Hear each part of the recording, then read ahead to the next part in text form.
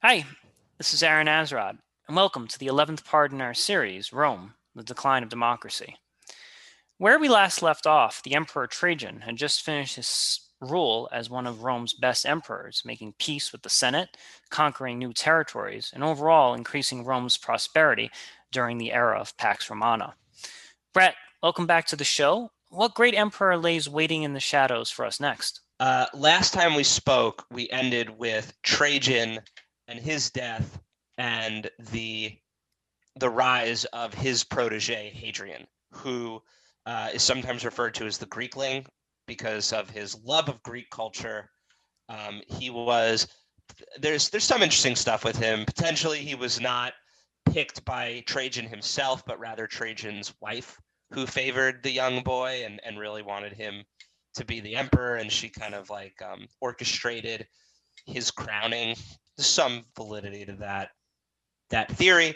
So Hadrian would be next as the Greekling, but I think we're going to skip over Hadrian. We're going to go a couple emperors down the line and wind up at Marcus Aurelius, Hmm. the philosopher emperor. As a quick background, Hadrian is going to meet the young Marcus Aurelius when he's like a child, because he is the grandson of a close friend of his, and for whatever reason, he's gonna like love this kid. And I guess first impressions are everything. yeah, he clearly saw something. Excuse me, he clearly saw something in this boy, and he has the boy kind of like set upon this path of like the political ladder, so to speak. He has him entered into several like clubs, cults, whatever you want to call them, that he's too young to get into, or he doesn't technically qualify for. But he's the emperor, so he has it done anyway. And people are kind of like, I mean, like even we are kind of already seeing the writing on the wall. So he's entering he's not technically in the cursus honorum. The cursus honorum is like the set stages that a man would take to kind of like rise through the ranks of Roman politics. But he's starting at a really really young age, before he's even 10 years old.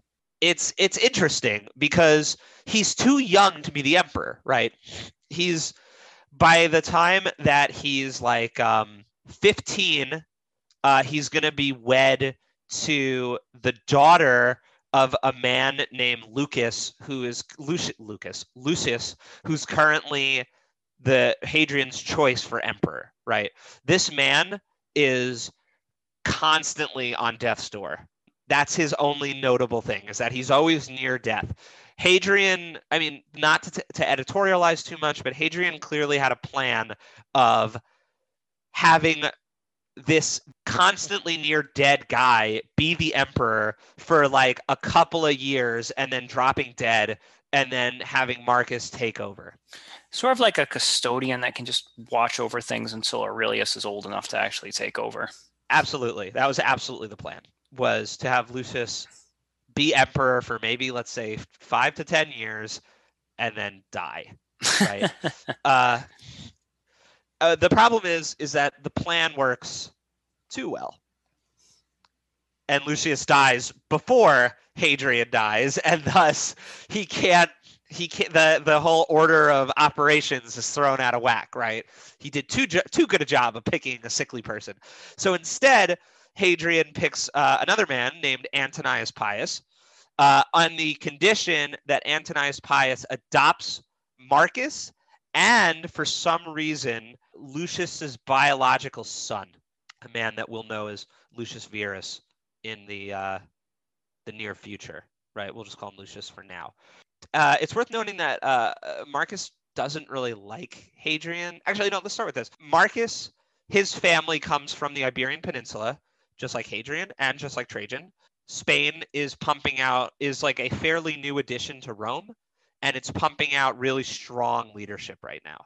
So he's like the heir of like a brick manufacturing company. Company is not really a thing yet, but you can think of it like that, a business, right? And he's already very reserved, very quiet. He's homeschooled.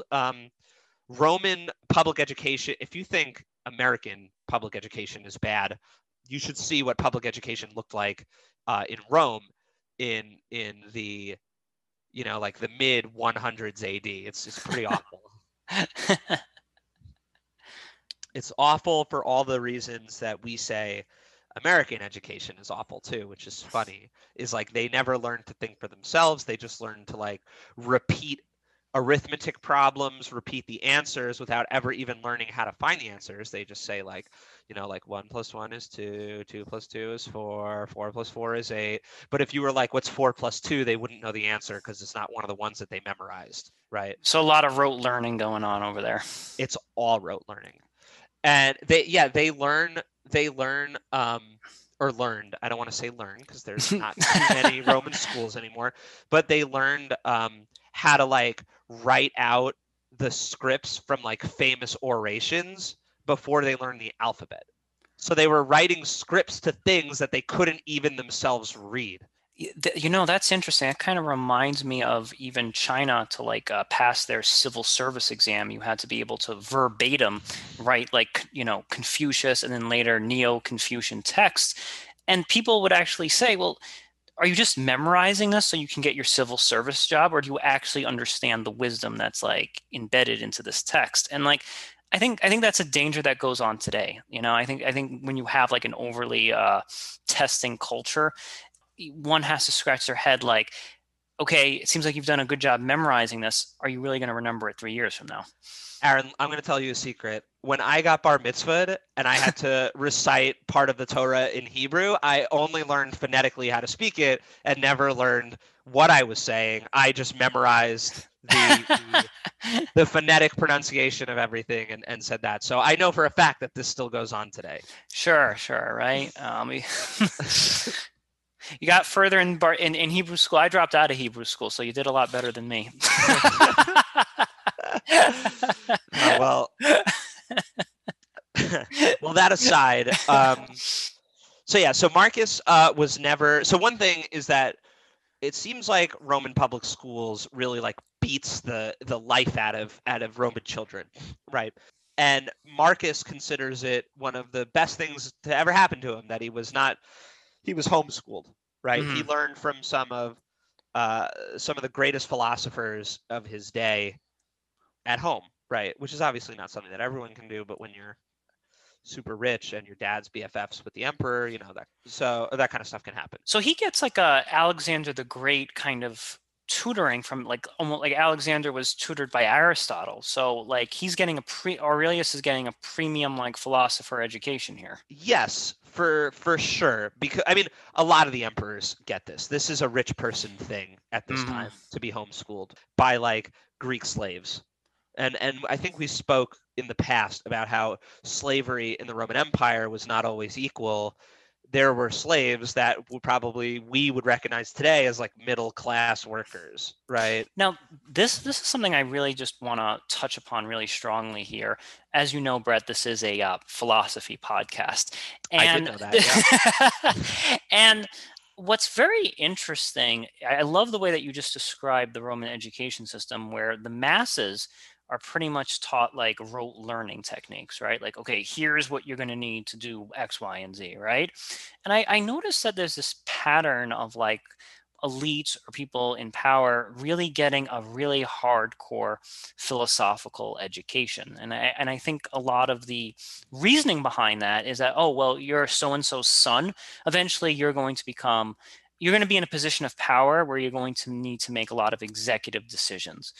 And I do to some degree see that even happening in America, where if you talk to the average, become a nurse, become a become a PA. Like we go for these very practical careers, and something like philosophy is not really as like advertised, I would say, for the working class as much, because it's almost presumed that you're not going to ever be working in a position of like high executive functioning. And I kind of see that going on in Rome the same exact thing going on here. Like, it's not like a plebeian doesn't really need to know what Aristotle said. They just need to know how to make that bowl really, really, really nice.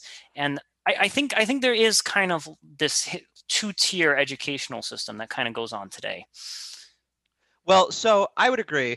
It's a little bit of like a chicken and the egg kind of situation where, on the one hand, there's a lot of factors. So on the one hand, one factor is just resources. Yeah. The rich can afford to pay for better education. In our day, this is less and less true. You can't buy your way into truly great higher education. You have to earn it. And on the flip side, if you are truly gifted in the United States anyway, you have a decent chance of getting to learn and grow, right? Like I'm not going to sit here and tell you that our education system is perfect, and I'm not going to sit here and tell you that we all have an equal shot at being, like successful via schooling, because that's obviously not true. But I will say that we're a lot, I guess this is almost like a non-saying, but we're a lot closer than we were 2,000 years ago. Oh, no doubt. No doubt. I mean, so, but back then, much more, if you wanted a good education, you needed the money. You could be a genius, but it literally would not matter at all. You can't afford those private tutors, then you're not getting educated. It's going to go to waste, right? So that's one factor. Another factor is this idea that what they learned, what like Marcus Aurelius, let's take him for example, what he's learning is how to be a good leader. He's learning how to make deals. He's learning how to be, I said it, he's learning how to be a leader, a competent and effective leader. And would it really help the son of like a poor pottery maker to learn how to be an effective leader? I hear you on both fronts, but I think that I can't take the values of America and like throw them back 2,000 years. So like it's a very tough case. But I would say, at least in America, I would say yes. Like even if your parents are poor, I still think that you should have exposure to that realm of thinking, because I think what it does is that it actually, one, gives you a great deal of confidence, but it also gives you the ability to think critically and independently. I think if you don't have a strong philosophy, I'm obviously biased because I run a philosophy podcast, but I think that if you don't have great exposure to philosophy, it kind of limits your ability to really think independently. Well, part of it is that from our perspective, it's like, this is like a common fault that people will fall into, is you're thinking like, well, you might as well learn philosophy, like these kids today, they're watching TV, they're playing video games, they should be thinking critically. But back then, time spent in school is time not spent tending the farm, herding the sheep, making the pots. This is money on the table. This is food out of the mouths of these families. And there's a real trade-off. This is not a matter of like, oh, this dullard doesn't even think critically. He's couldn't even write an essay on Aristotle. It's like they need the time to make the money to eat, or they'll starve. Oh, I'll give you a little sneak preview of what Aurelius would say. The happiness of your life depends upon the quality of your thoughts. So even if you're not necessarily using that executive decision making or that philosophy to like be a power wielder or a king point, or to appoint kings, just having a better sense of thought can actually allow you to negotiate the drudgery of farming, or the drudgery of when there's not enough food to eat, or how to even properly save for the future. Like, okay, we're not going to like overindulge on Tuesday so that we have enough food for Wednesday. So I would argue that like, even if you're not going to be emperor of Rome, having some philosophy even in your day-to-day life can actually make a significant difference. I would agree. I don't think any amount of philosophy is going to save you from not having enough food to eat, though. I struggle to see where that will help. But no, you're correct. So it's a combination of, one, the rich can afford better education. Two, the better education is better suited for the lifestyles of the rich. It's less useful for the poor. As you said, not totally useless, but it's just less useful. And time is important. They don't have all day. There's work to be done. They don't have all night. Rome is a famously dark city at night. Rome, like most of the ancient world, would just shut down when the sun goes down. So there you are. Your time is very valuable in the ancient world, and you gotta learn what you need. And the truth is that even regular school they didn't need what they were learning. Even the stuff you're talking about, like philosophy of like the philosophy that would improve their lives, for the most part, is taught by the parents. Roman school was more almost like it was more like history. And the last thing is that the early era of this, the Romans just like, even if you take away the, oh, only the rich can afford it, oh, only the rich need it, it's just they were new at this. Public education was a fairly new thing, and they were doing the best they could. They didn't know yet what was important, what would matter. So Marcus Aurelius is getting tutored privately. While he's being tutored privately, in his mid-20s, he's gonna pick up this growing trend in Roman philosophical society called Stoicism. Mm-hmm. He's going to be taught by a man named Rusticus, whose name should sound at least kind of familiar.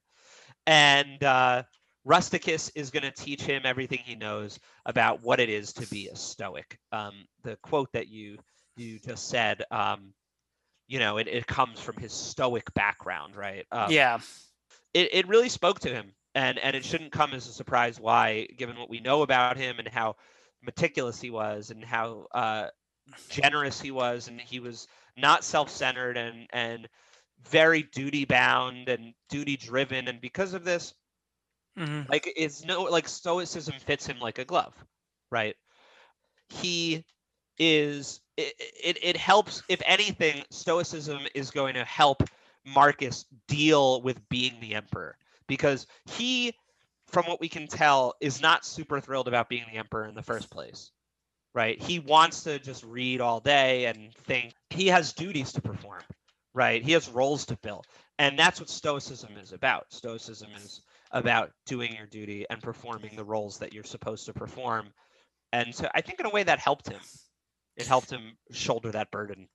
I think that, not all philosophies are created equal.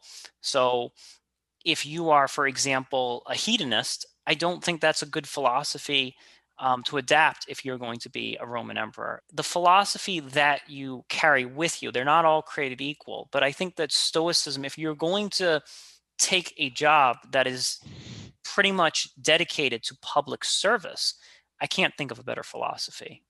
No, I would agree with you. The public servants should be stoic. They should be duty-bound, and their number one priority is serving the people, right? Although it's a little bit, it's confusing with Rome, because it's like, are they public servants? They should be. They're kings. They're kings, right? Are kings public servants? Or are servants is the public servants of the king? Right. It depends ideally, where you are. Well, if you ask Plato, ideally they should be philosopher kings, but we can get into that another time. Right. So Marcus is going to get, when his adopted father, Antonius Pius, dies. Antonius Pius was a decent ruler. We could touch briefly on what he was doing. He kicks a lot of cans down the road for his children to deal with, and for the future people of Rome to deal with. Inflation is starting to become an issue that he kind of ignores. There's a brewing war with the Parthians and King Vologases the fourth that is kind of starting up, that he's ignoring. That's going to be a problem. There's problems on the Danube frontier. That's going to be a problem that he's just ignoring with the Germanic tribes. But during his reign, none of these things boil over, so he generally gets the pass, for better or for worse. Right, not under my watch. No, exactly. So when he finally dies, he leaves the emperorship. That's not what it's called, but he leaves control of Rome to his son, Marcus Aurelius, right? Marcus Aurelius, for whatever reason that we don't know, we still don't know, demands from the Senate, because remember that there's still like this charade of democracy going on, even now, even in 100, even like 100 years after, more than 100 years, even like 150 years after Augustus Caesar has taken control of Rome, there's still this charade of democracy, right? And the Senate is the body that confers authority onto the emperor. They're the ones that are like, okay, we give you all these titles, we give you these positions, we give you these powers. It's all very orchestrated, and no one's under any kind of illusion, but it's good for public perception, right? And to the surprise of everyone, Marcus appoints, or Marcus demands from the Senate that they also elevate his half-brother, Lucius Verus, to the rank of emperor. And this is, at the time, this is pretty unheard of. It shocks people. Who would want to share power like this? It's crazy. Rome has never had an official dual power sharing thing up until this point. There's some kind of power sharing going on in Rome with Augustus Caesar and his second in command, Agrippa, but it wasn't like official. And in actuality, what ends up happening with Marcus and Lucius is very similar, where Marcus is like the top, and Lucius is like his second in command, right? Rome, in like 150 years, this will be the norm, having multiple emperors, right? Rome is fast becoming too large for one person to govern, and maybe Marcus saw that, or maybe it was through some kind of like stoic desire to fulfill the wishes of the person before him.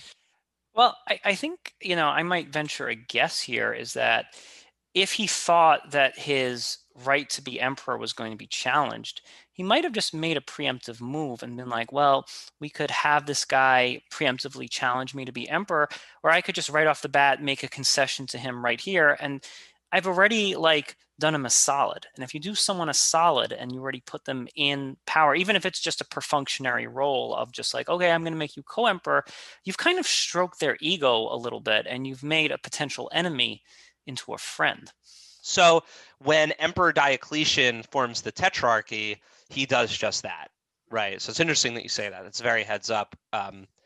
You're not in bad company thinking that. Lucius and Marcus had, as far as anyone can tell, a good relationship, and Antony, whatever plans Hadrian had for Lucius died with his death, because Antonius Pius could not care less about Lucius.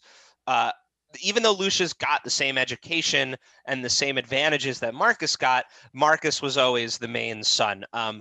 Part of what they do to kind of show you as going to be the next emperor is they make you the current emperor will make you a consul, right? And there's I won't get too deep into it, but let's just say there's different levels of being a consul depending on the year that you're made a consul, and whether you're the first consul or the second consul for the year, right?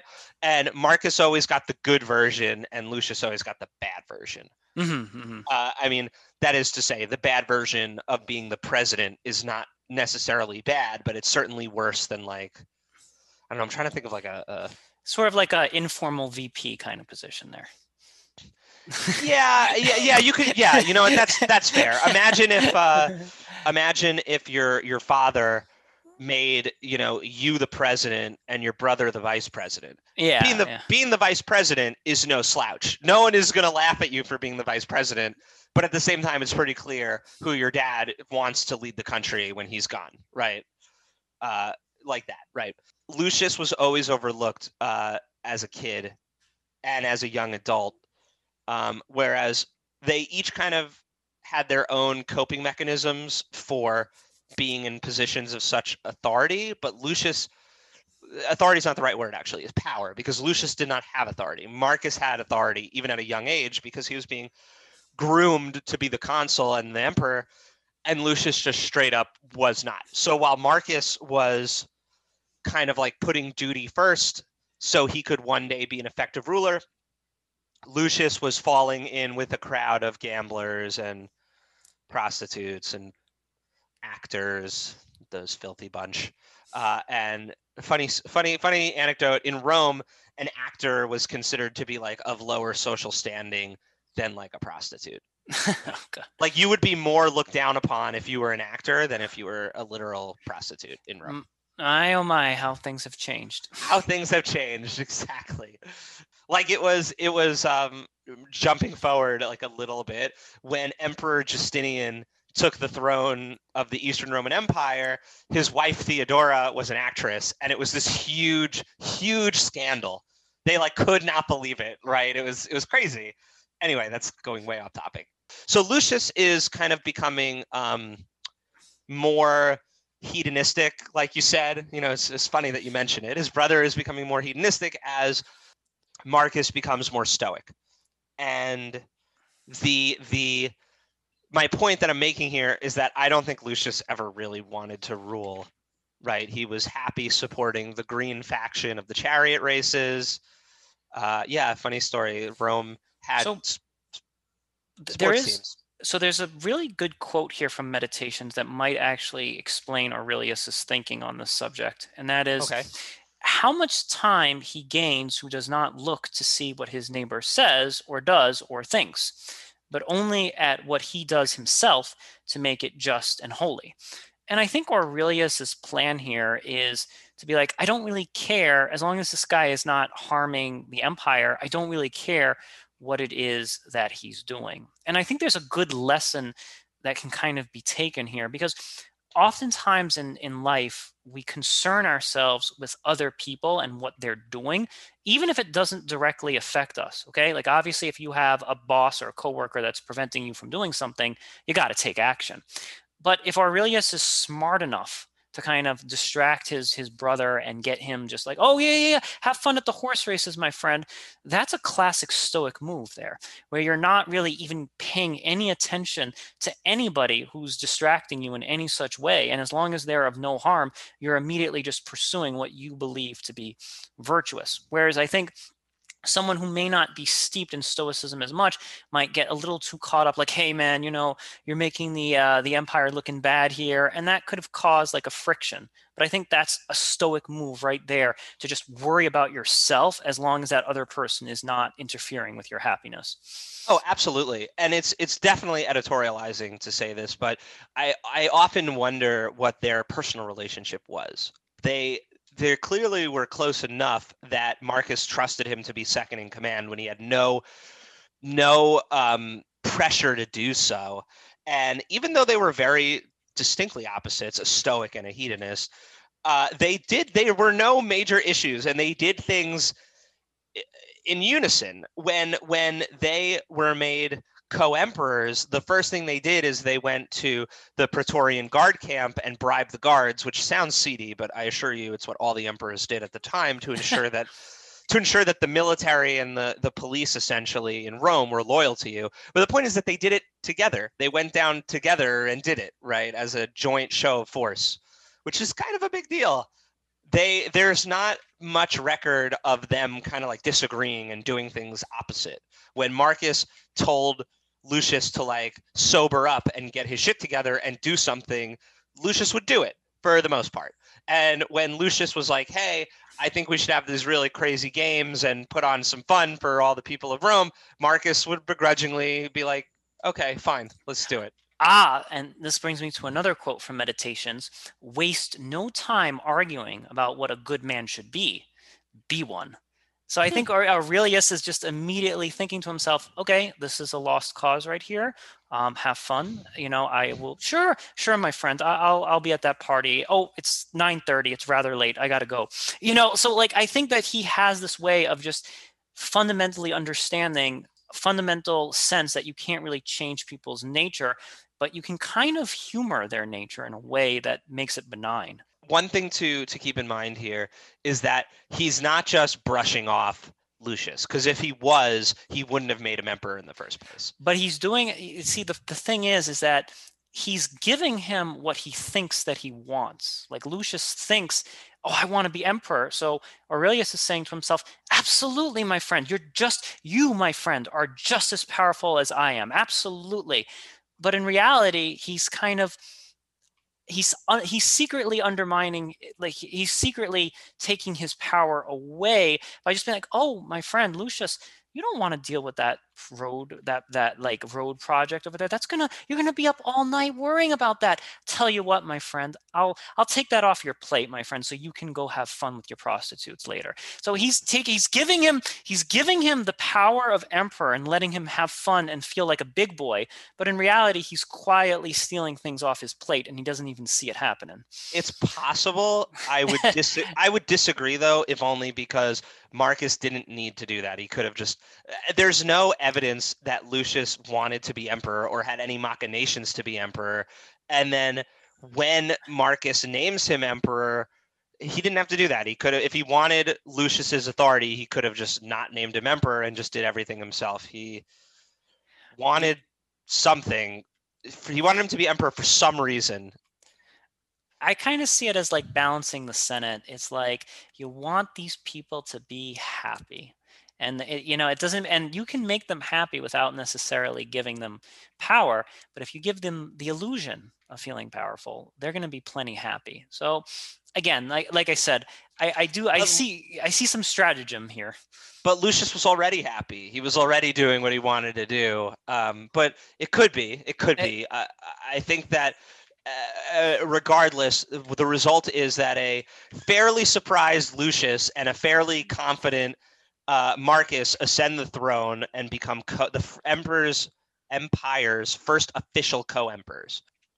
Their reign is pretty hectic. Like within very short time of their father Antonius Pius dying, Vologases IV kind of like makes the move to conquer Armenia. Armenia is like a major player in this region, in this time period. It acts as an important buffer state between Rome and then whatever empire is currently running things in the east, whether that be the Seleucids or the Parthians, right? Mhm. Or whoever. There's lots of different kingdoms kind of rise and fall in that area. But Armenia is really important. They're the buffer state. And we constantly see Rome and we'll just call them the East fighting over it.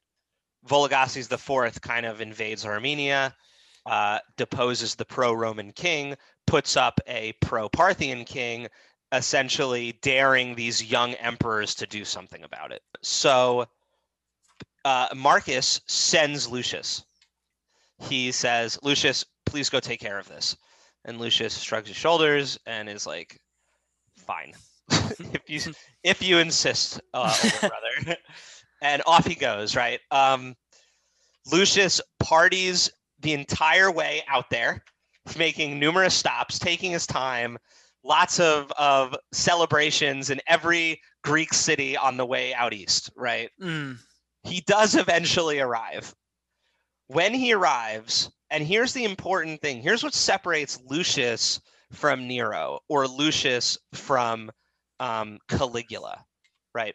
When Lucius arrives, his friends, his drinking buddies, his gambling buddies, his chariot racing buddies, or I guess you would call them his sports buddies, the prostitutes, the actors, the actresses, the whatever, he dismisses them momentarily. Mm-hmm. He's like, guys, could you just give me a minute here? And then he goes, who here knows what they're doing? And then some Roman field commanders like raise their hand tentatively. And they're like, I've been in charge here for like 10 years on the frontier. And he's like, great. What are we supposed to be doing right now? And they tell him the strategy. And he's like, great, go do that. And then he goes back to his gambling and his right. And if that was Caligula or that was Nero, they would have appointed their friends as the new field commanders. Yeah, right? Yeah. They would be like, you're not in control of the army anymore. My friend is. He's going to do a great job. I've known him since college. We used to call him, Turd Sandwich when we were a frat together. He's going to do great, right? Cronyism. Cronyism is the name of the game, and it really, to me, is a powerful message that the person at the top could be completely ineffectual and completely disinterested, but as long as you don't have nepotism or cronyism in play, things work out all right, right? The system works relatively normally as long as it's only like one or two people at the top who are dicking around. I completely agree with that analysis. And it's like, I think what this comes down to is like, if you're a knucklehead, that's fine, but just realize that you're a knucklehead, and I think that the ego sometimes overtakes people. And I give Lucius a lot of credit for at least realizing, hey, me and my friends are too dumb to really do anything right here. Let the experts take over. I mean, yeah. and that's what he does. And it's pretty effective. The Parthian War goes well, and Lucius does pretty well. He comes back with a name so long, so many titles. He comes back as, because obviously, even though his subordinates are the ones winning the wars, as is even in the modern day, he is taking all the credit. He comes back. His name is Lucius Aurelius Verus Augustus Armenicus Parthicus Maximus Mediacus. That's a lot of titles, right? I'm wondering, I'm thinking like a lot of Roman conflicts could have been brought to an end with a bunch of alcohol, prostitutes, and some long names, right? Like, I think that's what everyone was really looking for all along. You don't get a name like this without making some serious moves, Aaron. Okay. But yeah, so he does pretty well. Marcus, he comes back and celebrates a triumph, which, as we've kind of discussed in the past, is like a military parade. And even Marcus shows up to join in the festivities, something he normally doesn't like to do. But Big Brother is proud of the accomplishments that they did, and he should be. This is a brief moment of success towards the end of this era for Rome. You have a little war that goes well for the Romans. They get a little bit of territory. They depose some kings. They make some money. Good all around. And I think that's another part on Aurelius is that this is truly mastery of the ego, where it's like he's so duty bound that he's going to show up to his younger brother's victory, and he's not going to be like, man, I'm not there in the spotlight or whatever. He's kind of able to just step aside, and that again is an idea of stoicism, where you're taking your ego and just really suppressing it, so it's like you almost are a non-existent being, and that allows you to actually execute your duty in a way that's much more faithful than if you're an ego first person. And he does that. He's very reserved, very duty bound, but he's certainly willing when it is required of him to not be that. Okay. This war will have lasting consequences for Rome and the world around it, as the way that Parthia and whatever kingdom is in control of this region at this time makes money is by taxing and regulating trade economy across the Silk Road being the main trade route from the Han Dynasty in China out to the west. And they will bring back with them a plague, what we today know as smallpox, what they call the Antonine Plague, and it's going to devastate Rome. And one of the effects of this devastation is going to be a loosening of the grip, as it were, on the Germanic tribes north of the east, right, on the Danube and the Rhine. And because of this, lots of wars are going to break out in this area. And Marcus, who was never a military man, is going to have to learn very quickly how to be a general and how to lead troops. And like you said, it's not because he wants to. He would prefer to be home reading philosophy books. He does it because it's his duty, because he has to. It's what's asked of him. And for now, they're riding high. They're pretty happy. Fast forward a little bit, and the plague is kind of taking. So there's two things at play here. Thing number one is that to have enough soldiers for this war with the Parthians, they had to take troops off the frontier, the Germanic frontier. And the Germans kind of realized this. They're like, hey, the lights are on. And the Germans kind of realized this. They're like, hey, the lights are on, but I don't think anyone's home. And they start getting braver. One thing about this is worth getting into, I think, which is when we think of Rome and we think of like we romanticize that period, we think of Rome as like the super advanced civilization surrounded by these dirt farming, pig whatevering, barbaric savages. But that's not totally the case. And then the other question is, why do you think that Rome was so advanced and these other places weren't? Were the Italians just like genetically better and it enabled them to be so much smarter? The answer is no, is that Rome wages different kinds of war, economic, psychological, political, social war, to suppress the tribes and keep them small and keep them bickering so that they can never kind of consolidate and rise up and be a threat to Roman hegemony. Rome focuses its attention on keeping these tribes weak so that they do not have to fight them in wars. It's a classic divide and conquer strategy. Absolutely, Aaron. That's what they're doing. It's a divide and conquer strategy, and it's incredibly effective. And the problem is that starting with Antonius Pius and now with Lucius taking troops off this border, the Germans are more and more being left to their own devices. And when left to their own devices, they're seeing they have more in common than not. And they're starting to unify a little bit. They're starting to talk about joining their armies together to attack Rome. Not necessarily to invade it, but to like steal from them. Yeah, Rome's attitude towards its border states is always one of control and controlled trade. They want to make sure they're always getting the better deal.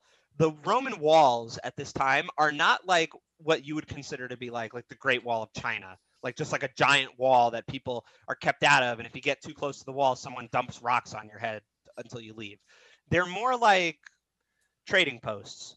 The walls are there to force people coming into the state of Rome to kind of like funnel into one location so they can be questioned and taxed and evaluated and assessed. It's like pretty much a border. It is a border. It is a modern day, ancient version of a modern day border, right? Yeah.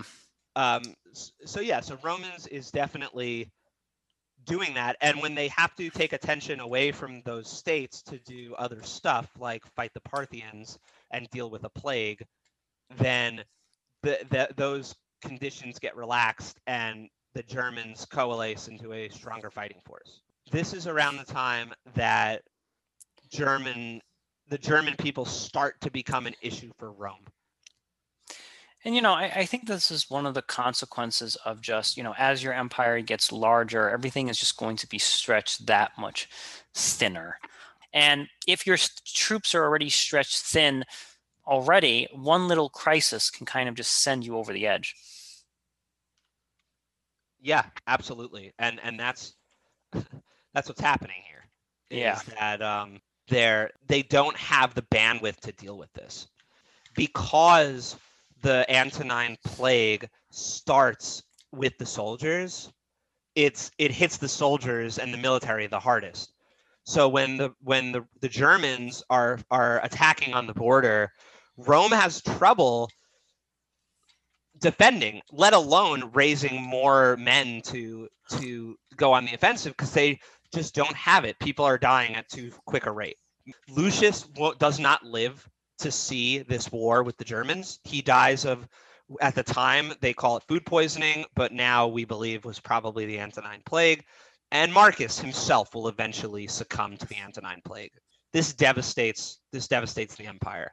The key takeaway here is that the Germanic tribes are becoming stronger, and Rome is not equipped to deal with it anymore. The last 12 years of Marcus Aurelius's reign are dealing with these Germanic tribes and dealing with the plague. But while this is all happening, he also has a son. I mean, he has a lot of kids. Marcus Aurelius has 14 kids with his wife Faustina, which is ridiculous. But the important one here is this boy, right, Commodus, who is the not one of the 5 good emperors, which should kind of give you an idea of the direction Rome is about to start heading in. Commodus is a little sociopath. He's going to be on everyone's list of like bottom 5 worst Roman emperors of all time. He's an Ogura. And some of the blame must fall on Marcus. I mean, picking your own replacement, that's on you, right? But he does, for whatever reason, Commodus is bad. Commodus is not like his father in any way. He maybe is too young to rule, but honestly, I don't have a real answer for you, Aaron, in terms of like why he's so bad. There's this interesting story that I read about Aurelius where he actually goes to a resort town to take care of some business, and everyone's kind of pressuring him to just chillax, relax, like have a drink. And Aurelius is completely sworn by his like stoic duty. He's like, no, I completely live by this. And I think that a good quote that kind of embodies this: do every act of your life as though it were the very last act of your life. And I think that Aurelius has this really important, like he takes time so seriously in being a good emperor that I think that he actually neglects probably something really important, and that's his son. Again, I wasn't there, I can't really say that, but you could imagine that even all of these philosophies, as I said in the beginning of the program, all of these philosophies are not created equal, and some might be better than others. And there's many virtues to Stoicism. One of the criticisms, though, of Stoicism might be if you are too duty-bound, if you are too focused and too tunnel visioned in one direction, there's always something else that's going to be falling apart around you.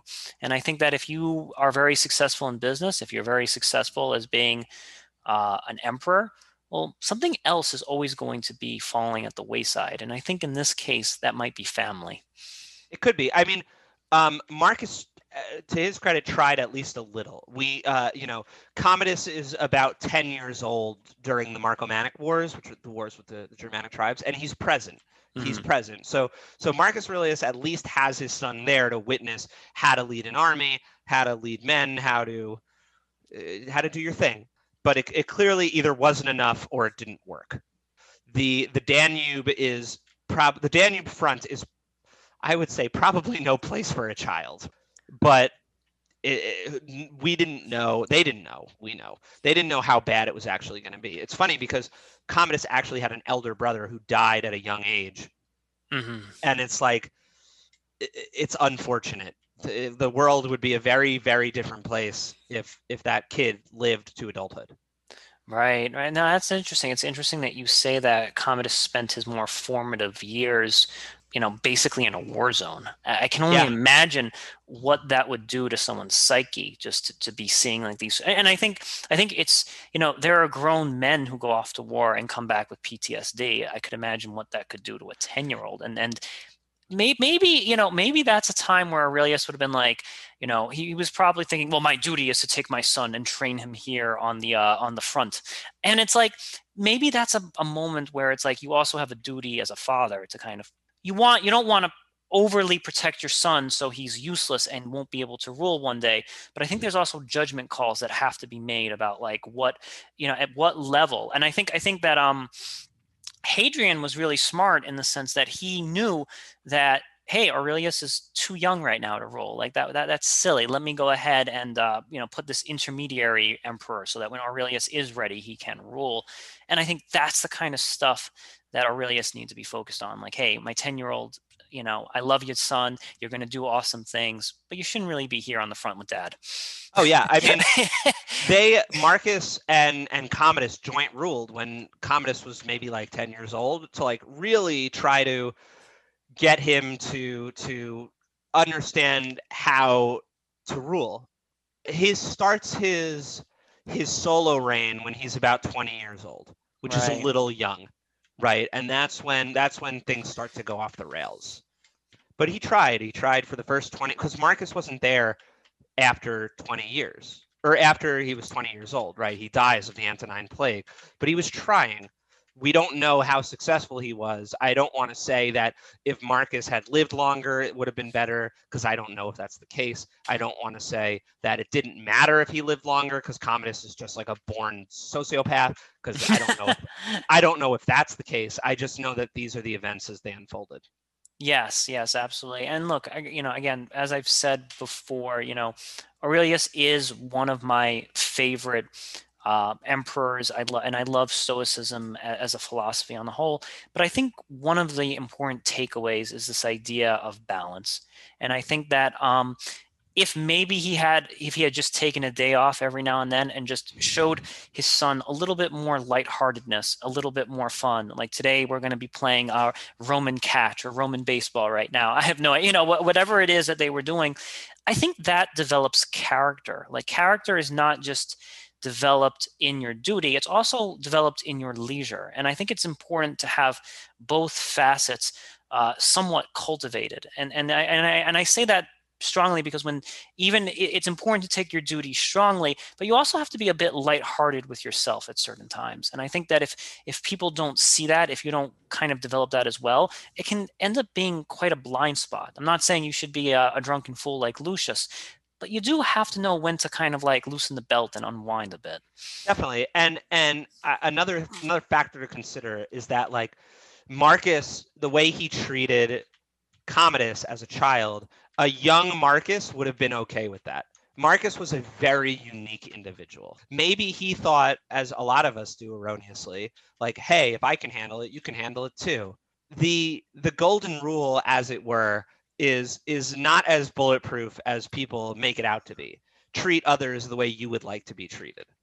The golden rule really should be treat others the way they would like to be treated. Yes. No, I think that's an excellent point that you're making, is that sometimes we say to ourselves, and this is, and again, I think this is actually a bit egocentric in the sense that, well, if I could do that, why can't everyone else do that? Oh, absolutely. And it's like, not everyone is built with the same hardware or software to be able to do the things that you're doing. It's borderline toxic. It gives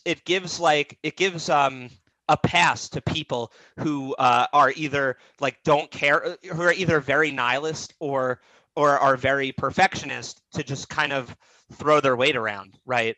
Like, if you're really good at everything, then you get to be super critical of everyone because you're amazing, and following the rule of like treat others the way you'd want to be treated is like, well, I would want to be yelled at if I couldn't do something as simple as solve the theory of relativity. I mean, what kind of dummies are we dealing with here, right?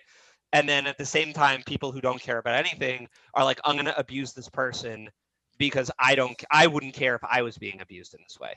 Yes. And to kind of leave us off, I'm going to end off here on one of Aurelius's quotes. And maybe he should have followed this one a little bit more with the way he raised his son. You always own the option of having no opinion. There is never any need to get worked up or to trouble your soul about things you can't control. These things are not asking to be judged by you. Leave them alone. All right, Brett, thank you so much for being on the show here today. Thanks for having me, Aaron. This concludes the 11th part in our series, Rome, the Decline of Democracy. I'm Aaron Azrod.